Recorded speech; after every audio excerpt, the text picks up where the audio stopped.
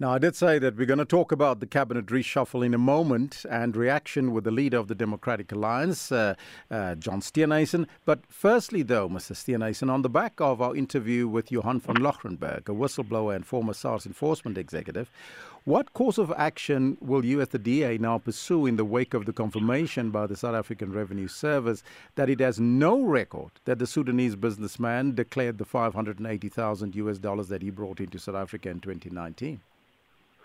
Well, thank you. Good morning to you. Good morning to the listeners. Obviously, what this has done is pulled away this veneer of respectability that the president tried to shield the Phala Phala matter, shroud it as a legitimate business transaction.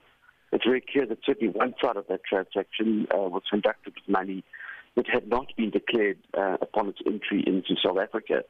We've obviously going to use this to bolster our case for an ad hoc committee in Parliament to finally probe the Phala Phala matter, to be able to subpoena individuals like the president and other officials to come and give a full account, because clearly the house of cards the president has built around this matter has slowly started to crumble around his ears. And there's a huge crisis for both his credibility, but also for the country's credibility, particularly after the fact that just last week we were grey-listed. And one of the concerns by the International Task Force was the fact that we've got no control over money that could be the proceeds of organized crime or international terrorism entering South Africa and being laundered through here or used here. And this Phala Phala matter shows very clearly that all the way right up to the top of the president, that involvement is definitely a major cause for concern.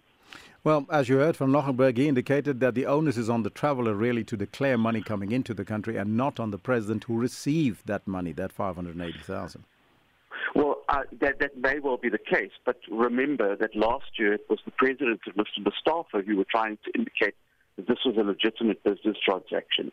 I disagree. If somebody walks into a motor dealership with a suitcase full of dollars and accepts it, in terms of the Know Your Client obligations, there is an obligation to determine whether, in fact, that money and what the origin of that money was. Mm-hmm. And I think there's an even greater duty on care when it's a business being operated by the head of state in South Africa, who knows full well how important it is that all law of the Republic is upheld, because that was his constitutional obligation. But let's park that now. We got you here on the President, Cyril Ramaphosa, that has now announced his reconfigured new cabinet last night, and he appointed Paul Moshatile as his deputy president and the new president in the Minister of Electricity, I almost said energy, Dr. Kgosientsho Ramokgopa. Your thoughts on the appointment of Paul Moshatile as the deputy president and the appointment of Ramokgopa as the Minister of Electricity? Well, obviously, the appointment of Mr. Moshatile follows the ANC's long tradition that the deputy president of the organisation ascends to the deputy presidency of the country, and obviously that is the case, and we wish Mr. Moshatile well. We certainly hope he's going to be more engaged than his predecessor, and hope he spends more time in the country rather than Moscow, and we sincerely hope he's going to whip some of the ministers in line in terms of their parliamentary obligations, making sure that they're attending their question sessions and answering questions, because there is a dismal record in Parliament for that.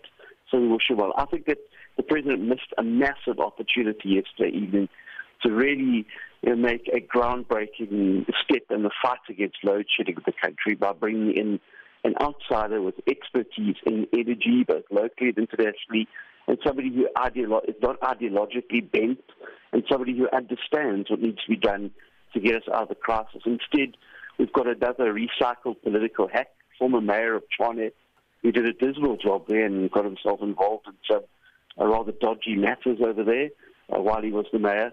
And you're now adding another two ministers to the presidency, which already has no oversight from Parliament, as a committee, and flies in the face of the President's 2019 commitment to lead the process to reduce the size of the cabinet.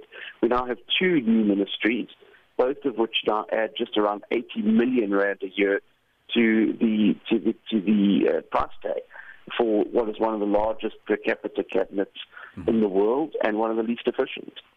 I thank you so much for your thoughts. John Steenhuisen, leader of the Democratic Alliance. Now, for more on this, we're joined on the line by Dr. Ngoma Mtinka, a political analyst at Nelson Mandela University. A very good morning to you, Doctor. And I would like to find out from you your overall impression of the caliber of men and women that the president has appointed to his cabinet.